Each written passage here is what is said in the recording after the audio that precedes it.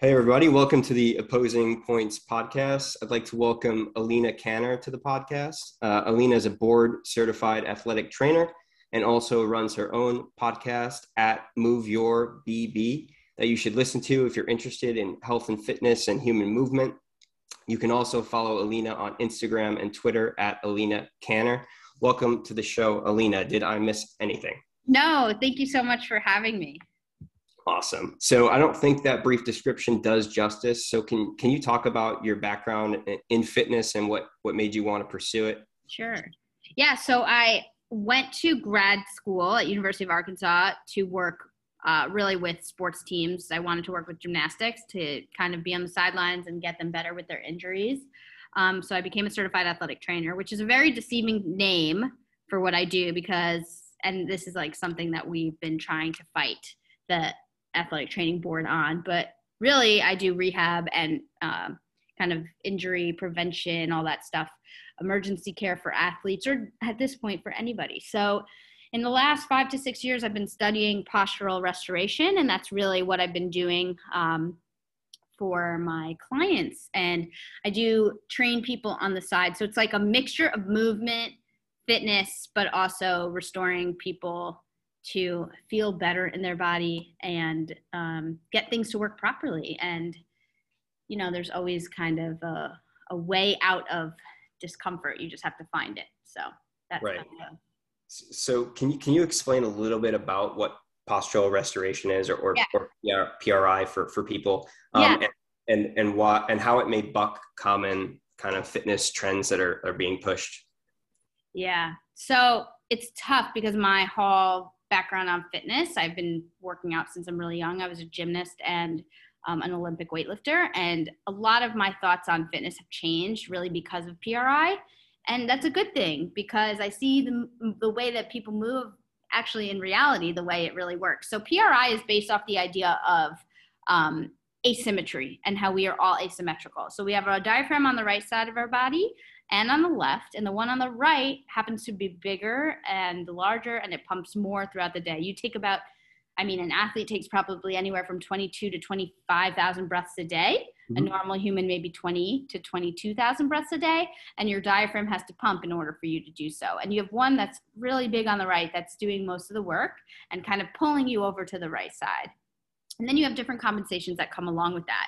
You have a heart on the left side of your body that keeps your left chest wall open, and you don't have one on the right. So we're a little more compressed on the right side.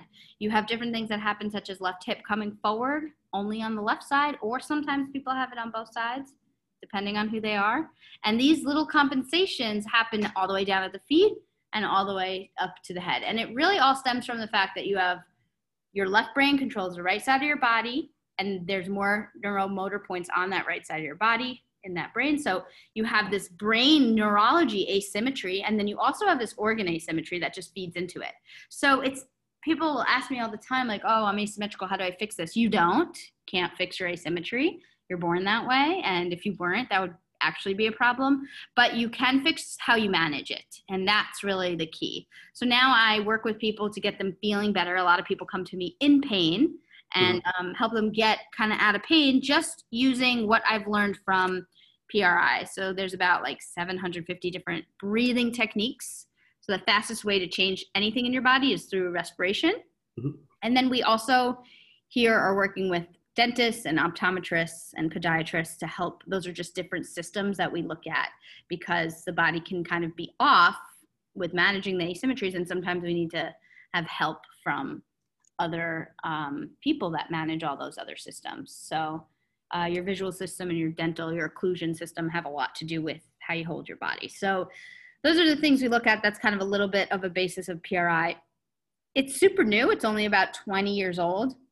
Mm-hmm. Ron Haruska is the founder. It's based out of Lincoln, Nebraska. And he's basically this brilliant guy who grew up on a farm and looked at animals and noticed their asymmetries and went to dental school and decided he's going to like drop out of dental school to study this. So he basically took all this anatomy research information and put it together and founded PRI.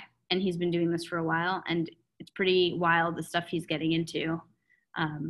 He works with like Broadway singers to like people with Parkinson's. And so it's like a wide range of things that we can help and work with. So yeah, so normal fitness trends, a lot of what I see, I hate to say like things are wrong or bad, because nothing is really wrong or bad. It's just, are you able to get back into homeostasis? And I don't think a lot of people, especially in today's society, are able to do so.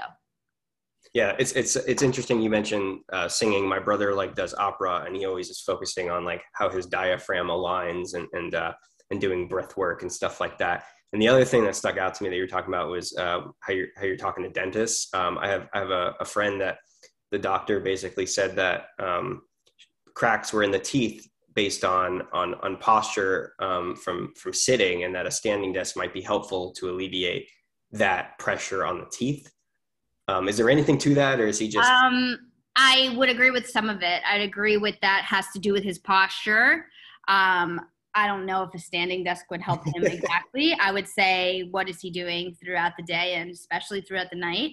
To me, somebody who cracks their teeth is using their entire teeth, their occlusion, their jaw for stability. And I would want to put my hands on that person's neck and see what's going on. Mm-hmm. Or I'd want to just assess them and see how are they managing the rest of their asymmetries. I'd want to look at their face and see how asymmetrical that is. And then I'd probably give them some techniques to change that up. But I wouldn't say a standing desk would help, because ultimately he's sleeping at night. It's probably happening at night, laying down flat and still gonna crack a tooth. So cracking teeth, and I have a couple clients with that problem, is actually more of a stability issue. You are looking for stability somewhere and you do not have it anywhere else in your body. I'd want to look at his feet too and look at what shoes he's wearing. So it's a very, very holistic approach. It's really different. And so the dentist isn't wrong, and I think it's cool that the dentist is looking outside the box and saying it's posture, but I don't think the dentist totally knows the full picture of it. You would if you took a PRI course, though. And then about the opera, it's interesting because singers spend so much time talking about their diaphragm, and then they're the worst at controlling their diaphragm. Mm-hmm. So if you actually look at a lot of singers, they will stand more on their right leg when they're singing. Mm-hmm. Home and it's comfortable for them. They'll have better projection of their voice on their right leg. But they need to be able to get to the left side. And so singers, they practice it, but I don't know if they're as advanced with looking at it in an asymmetrical standpoint. But there's PRI is doing a course this weekend. I'm not taking it, but it's called Voice Box Resonation. And it's literally, Ron's been working with Broadway singers for a while. And so this is like what he's come up with about how posture and just how we are managing our asymmetries has a lot to do with where the vocal cords are and what happens to the vocal cords. It's really interesting. That is really interesting. And you mentioned like the hip thing. Is that something that's more common among women than men? Do you see some things distributed unequally as far as misalignments? So that left hip being forward is pretty much every single person around you. Every human, I've seen maybe one person that is neutral where neither hip is forward. And then there's a lot of people that live in like New York City where both hips are forward. And so, where's my little pelvis model? When you have a hip coming forward on one or both sides, let's say you're going to always be more on the left, then you have a sacrum and a spine that is what we call oriented, not rotated, but oriented, so looking in one direction, and it puts you more on your right leg. Then you have people that have pulled both forward because they live in Manhattan, and so that's really stressful for them. And it's just all ways to breathe better. So it's not a bad thing. Yeah. It's not a bad thing. It's just, can you manage it? So, and then what I do with people is, allow them to have the ability to get their hips back and move side to side. Because ultimately, when you walk down the street, you need to be able to do both. Right. We're here. So a lot of times we're not really doing getting the left hip back, right hip forward. Never getting into what we call left stance. We're staying on our right side and our right side is home. So that's really like a bit about PRI. It's really fascinating, and I've been studying it now for 3 years. And I mean, moved down to Texas to study it more. And it's just crazy because I look at, like you're talking about, like the difficulties in fitness. It's the same with like physical therapy. People go in, they have shoulder pain, they go in 3 times a week for 6 months and they come out and they still don't feel better. It's like, it's not supposed to be this hard. Yeah, in college, I had a shoulder issue from benching too much. And when I went to PT, they said I was like had a winged shoulder or something like that or something. So I spent the whole time basically doing back exercises on that, like to even it out. But yeah. Did it work?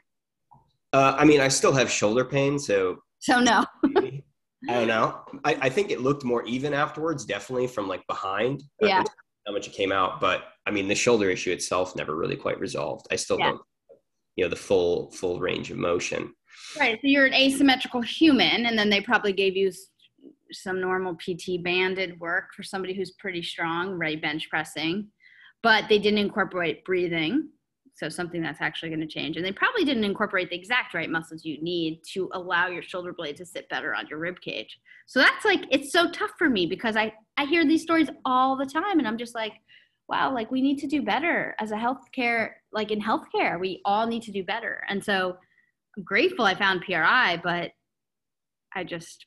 Yeah, I'm like a walking example of this. Like I mentioned to you before, like I had the periotendinitis thing and they just put, what's it called?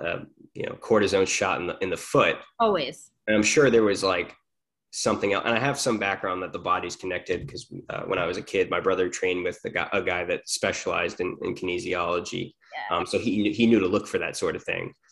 So I was like, oh, there's probably something else, but that's the fix for the average person. Like, oh, I just need a cortisone shot and to maybe do nothing else, maybe stretch a bit more before I run, which is another thing that we were told. I'm not sure that's like, I feel like dynamic stretching is more the way to go. For running, like if I were to go and run, I would move around. I would personally do my PRI breathing techniques and then, kind of slowly run and warm up using my run to warm up. Or even if I were to do Olympic weightlifting right now, I'd use my weightlifting to warm up. But right. We do so much static stretching. And unless you're a gymnast or a dancer, you don't need that range of flexibility. And underneath it, we're these patterned individuals that have a hip forward, maybe on one or both sides. And now we're just stretching and elongating our hamstrings. And I saw somebody today, she could basically bring her foot to her face. And that looks great and all, but she has no hamstring. Yeah. So I shouldn't feel too bad about not being good at yoga.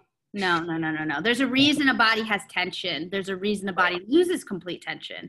From my experience, people that have no tension and are dancers, yogis, actually are in more pain.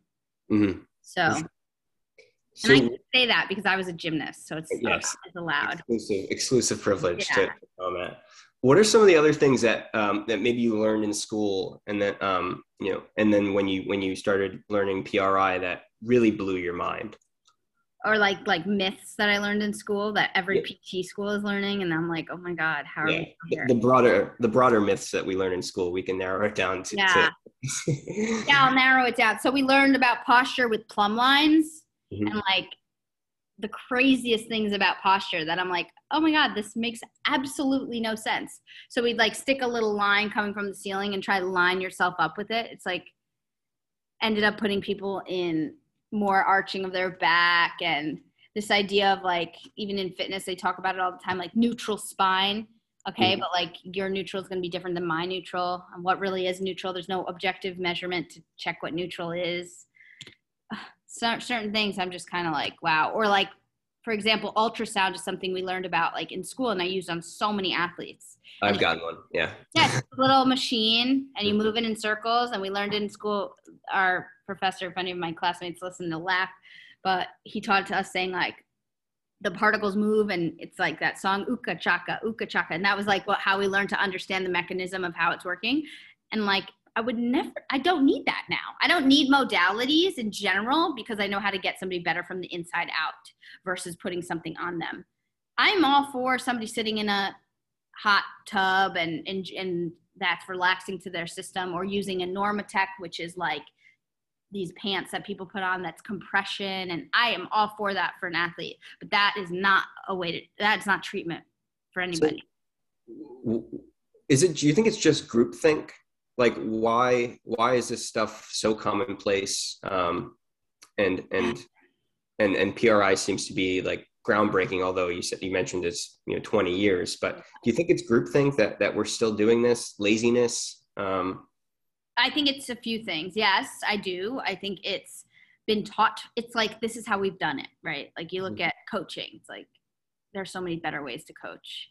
And it's the same with this. There's so many better ways to teach this, but this is how we've done it. This is approved for these DPT programs, athletic training programs, and this is how we learn in school. And so that's it. Whereas, and to be fair, you need to learn the physiology, you need to learn the anatomy. That stuff is very important, and that stuff doesn't really change.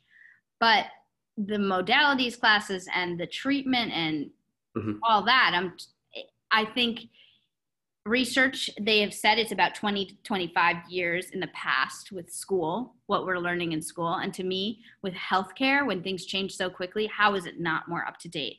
Because of standardized testing. And that's really the problem, is that they need to have a test. They need to test you. But at this point, we're in 2021 and we are still teaching plumb lines. It's just, to me, it's hard. It's really hard to watch. And I know, like, new grad PTs come out all excited, or new grad athletic trainers all excited. And then I think it's really easy to burn out in a system that you're not getting quick rewards from people. And if you're just going to give somebody banded exercises, yeah, it might work a little bit, but it's not a quick reward. PRI shows me immediately how much better somebody feels within one hour.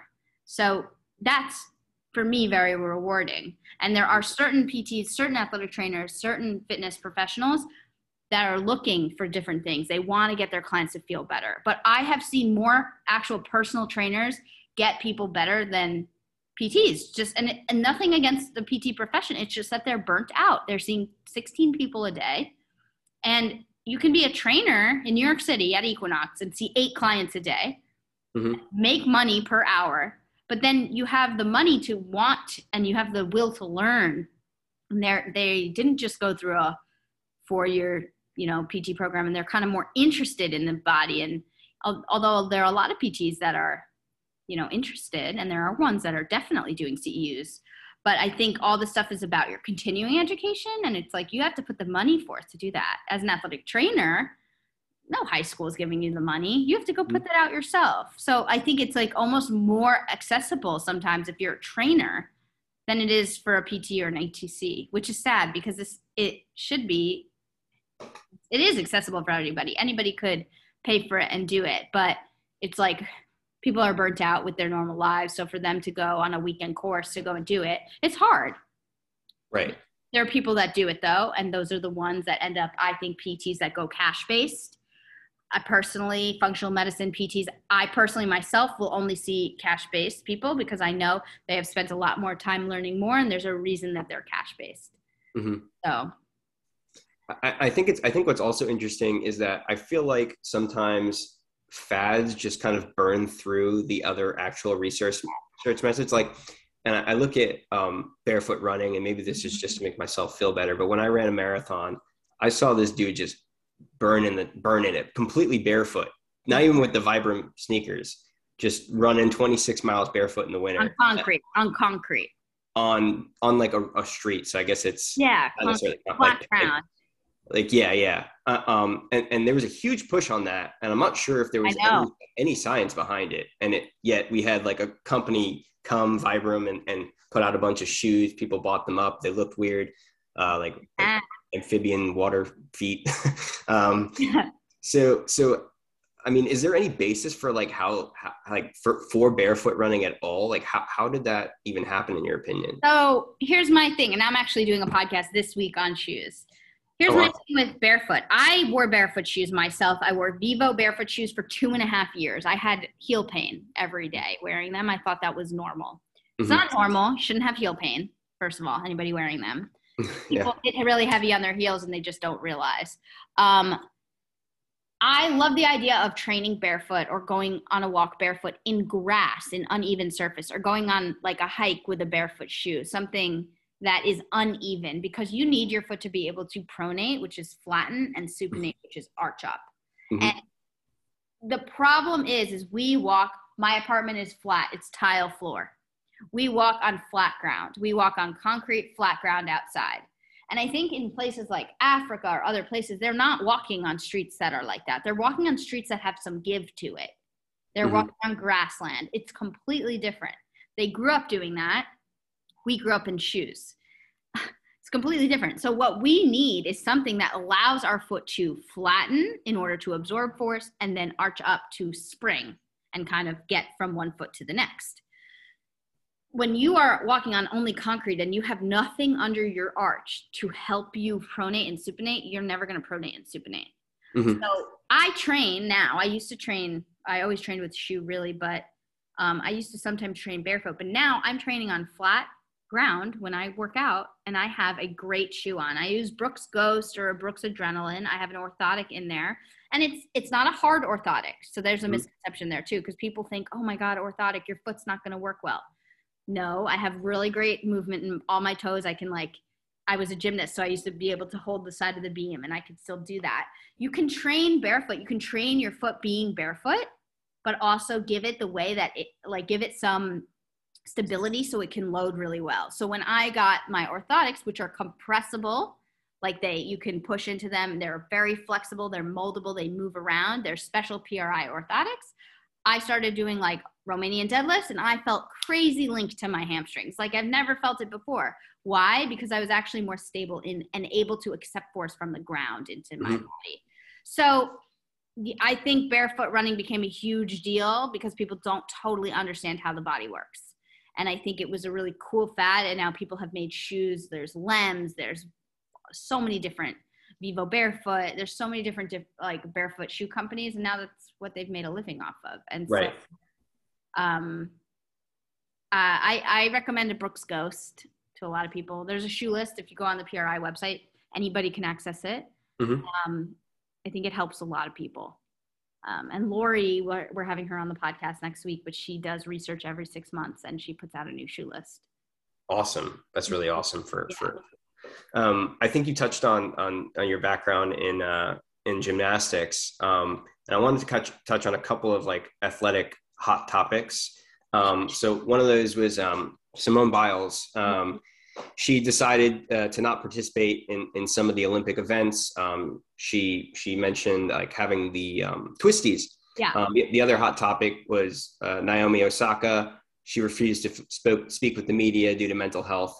I think a lot of this started to divide along political lines, as does everything these days. Yeah. I saw Jason Whitlock, who's I think he's at the Outkick, and he commented that this is ridiculous that she's not competing, and I'm like, dude, you're 400 pounds, you can't do a somersault. These are people that can barely walk and chew gum at the same time.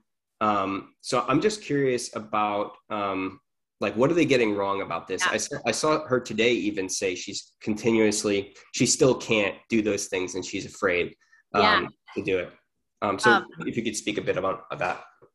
Yeah, so I actually went and saw her at the Gold Over America tour, and I was talking to my mentor, and I said, wow, she's really not twisting. And I noticed she only did a half a twist, a double layout with a half twist, and not nearly her incredible difficulty she can have. This is what I'm talking about, Simone. And I worked with the gymnastics team, and I also was a gymnast growing up, and I've been around gymnastics for a long time. And I personally had a lot of mental fears when I was in high school. So people don't realize that when she's talking about mental health with this specific thing, what she's actually talking about is how she had something called the twisties. Now, that can present differently for different gymnasts. If we look at what happened to her, she has competed on broken toes, broken bones. She's had, I think, kidney stones. She's had all these things and has competed through them.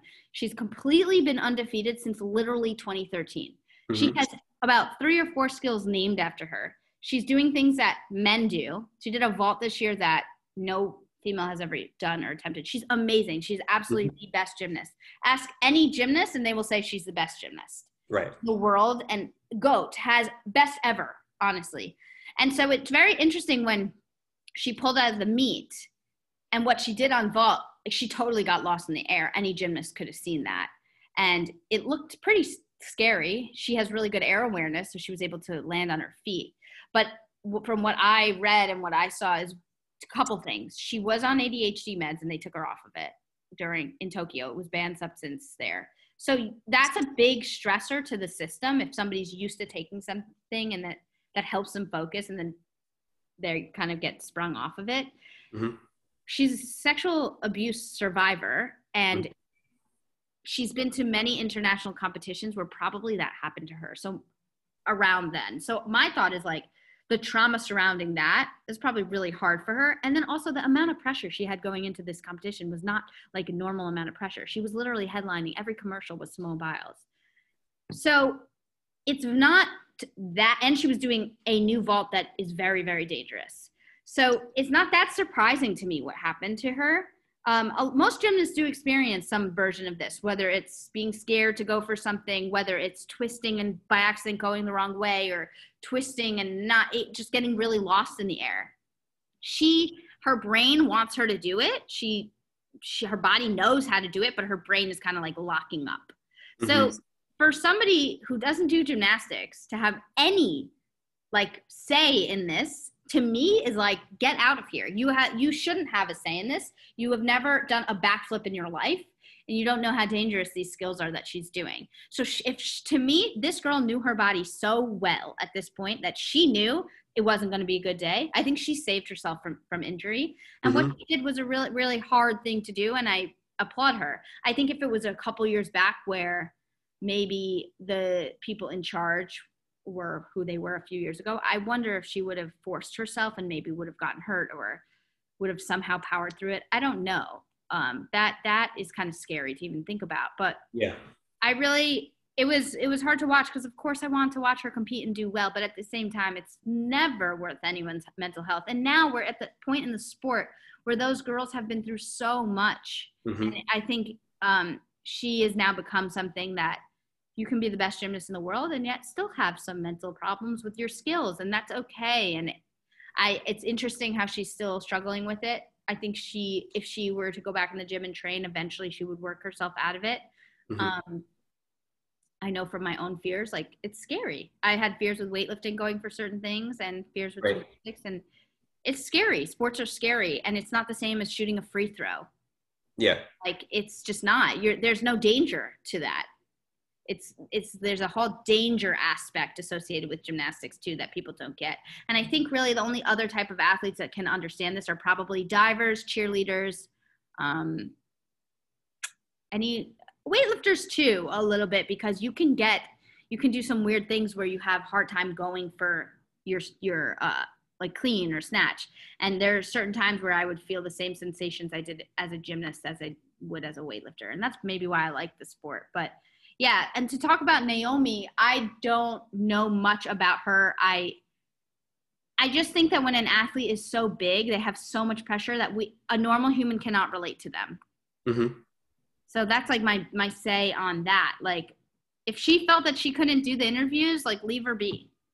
I think she probably gets paid a lot of money, and like maybe those interviews are somehow like messing her up for the rest of the performances. I'm pretty sure those interviews were in the middle of her competition situation. Right. They're typically, they have a conference after. I think it's that you don't typically see like a Roger Federer or some of these other famous. I don't think Serena Williams has ever done it, or Venus Williams has been like, I'm out today, too much press. So I think people are pointing to that as like, a millennial generation weakness. I think where it goes too far is like for this cause of like rah patriotism, and it's like, it is just a sport. It's not a war. It's not anything. And I think the left was largely more supportive, although maybe too embracive of it. Like, there's a point where, like, I think there's a saying like, bravery is what you do in the presence of fear, not absence of it. And I think that there's probably some middle ground, but I thought it was definitely the wrong thing to go all jingoist about it.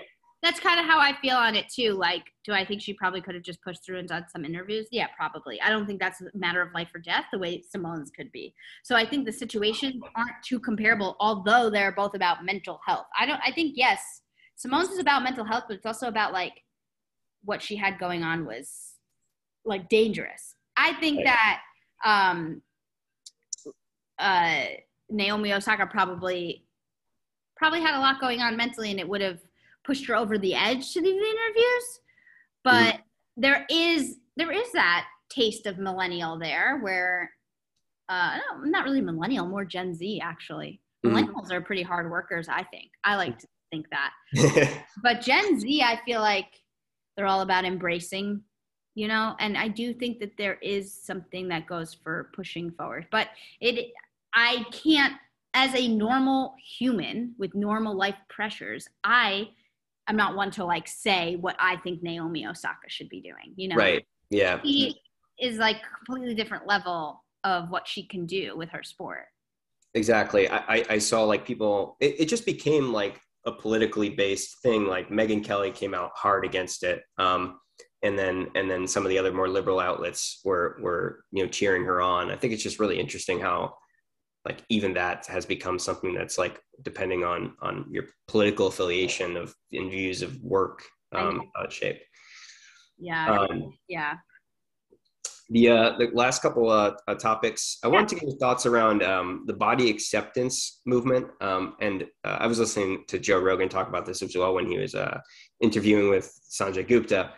I think great interview. Yeah, I agree. I thought it was excellent, and I did a write up on that. And I think accepting your body is really important as far as self-esteem goes. Maybe not everyone can get that six pack or be a certain shape. You're born a certain way, and I think like the He-Man for men, and name your Victoria's Secret model for women.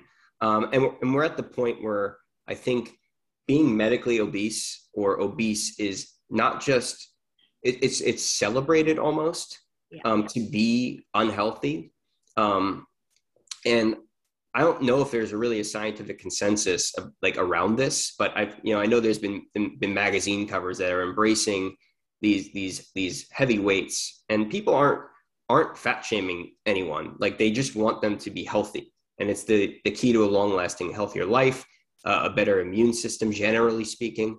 Can you speak a little bit about that movement, maybe, if you have an opinion on it? Yeah, and yes, I do have an opinion on it. I do believe, me being, having gone through many different changes in my body and weight, and being an athlete to not being an athlete, and changing how I lift, and of course my body changing through the years, I am at the point where I can accept what I look like and feel, even though I don't have a six pack, even though I'm not ready to be on stage for a bodybuilding competition. And there's a lot said to that, because that is really hard for most people, and not everybody, but a lot of people do struggle with body acceptance. And I do think you should be able to accept yourself whatever size you're at. But I also do think that there should be always a strive for good health. And so I think you can accept yourself while striving to be healthy.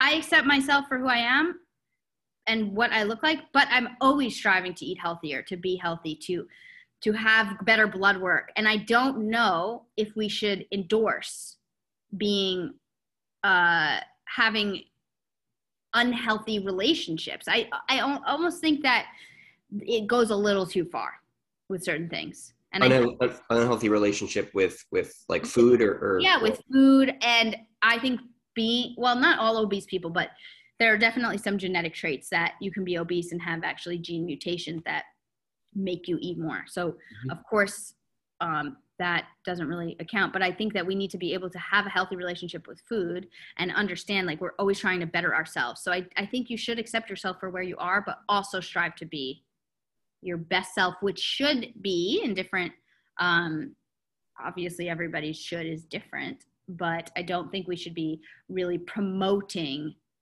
just do whatever you want. And I think we should be promoting health overall. You should be looking at your blood work. You should be looking at all these different markers and making sure you are good, especially while we have a pandemic going on that has a lot to do with hitting people that are obese, like a lot of people in America, hitting people that are metabolically unfit.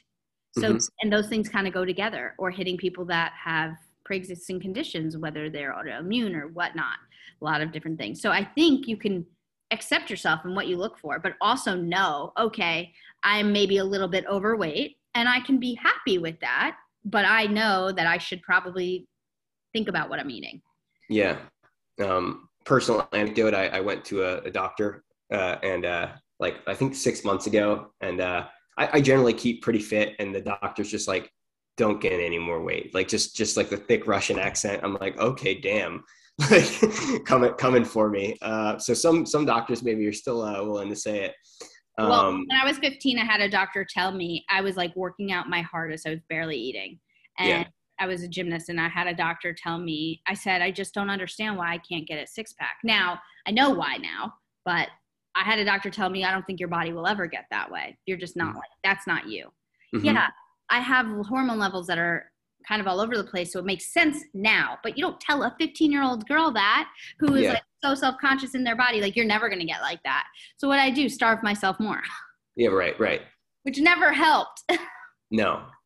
So sometimes doctors, in my opinion, don't know how to speak to normal, like properly, and on a lot of topics. And I think women actually, I don't want to say like men don't, because of course, obviously, if a doctor just told you that, it happens to everybody. But a lot of times women have really terrible experiences, and I hear about them and I'm just like, oh my God, whether it's orthopedic doctor telling somebody like, you're going to need surgery. I had somebody the other day tell me for sure they're going to need hip surgery. I was like, you're not even in pain. Why are you for sure needing anything? Yeah. Hearing, other people struggling with hormones telling them they're completely normal. And then you go and like actually look at their thyroid levels and it's completely not normal. And yeah, exactly. Crazy. I think the last thing on the topic of healthcare is I've seen you post on your Instagram some interesting opinions about birth control that I think people would be interested in hearing. I've always been a little bit like hesitant or maybe cautious about it. I know there's a ton of research around it, but it just doesn't seem healthy to me. Just thinking about it, for a woman to stop their natural body, and it's typically recommended like, oh, you have acne, go on birth control. I know. Irregular period, go on birth control. And it's just something that girls are going on. Like, I don't know if it's like earlier than 15 or 16, but can you just share a little bit about that? And So if you go into your doctor at 15 years old as a woman and you're saying you have acne, which could be just hormonal and could definitely be a few things, could be too high testosterone, could be an imbalance between estrogen, progesterone, testosterone, they will suggest birth control, which actually just shuts down your actual normal body's mechanism of having a period, having a normal healthy cycle, and put you on birth control. And that will shut down your own progesterone, which is a like relaxation hormone that helps you go to sleep better, and it fluctuates throughout the month, and it will give you what's called progestin, which is a synthetically driven chemical that will shut down your actual progesterone situation. I have a big issue with doctors that just give it out like candy for acne, let's say, because first of all, the body can normalize. Second of all, now 10 years later, the woman has been on birth control this whole time because they've had bad acne, and it keeps their acne at bay, but they never came to the root issue as to why they actually have acne. And they get off birth control, and now they can't have a baby because they're having fertility problems. Mm-hmm. So to me, it's a very unnatural thing to take a pill every single day or to have something in your body that stops your normal cycle. That's the first thing. That is not a natural way. I understand, of course, if people don't want to have a baby. There is a new birth control I just read about that came out that actually is not hormonal. So, interesting. Yeah, and I know Dr. Sean Tassone, who he just posted about it the other day. It's a non-hormonal. But actually the pill, it actually increases inflammation in your body. And it just associated with a lot of inflammatory markers. It lowers your zinc. It lowers, I think, some different Bs. So there's a doctor, her name is Dr. Jolene Brighton, and she has a ton of information about the pill. She wrote a book called Beyond the Pill.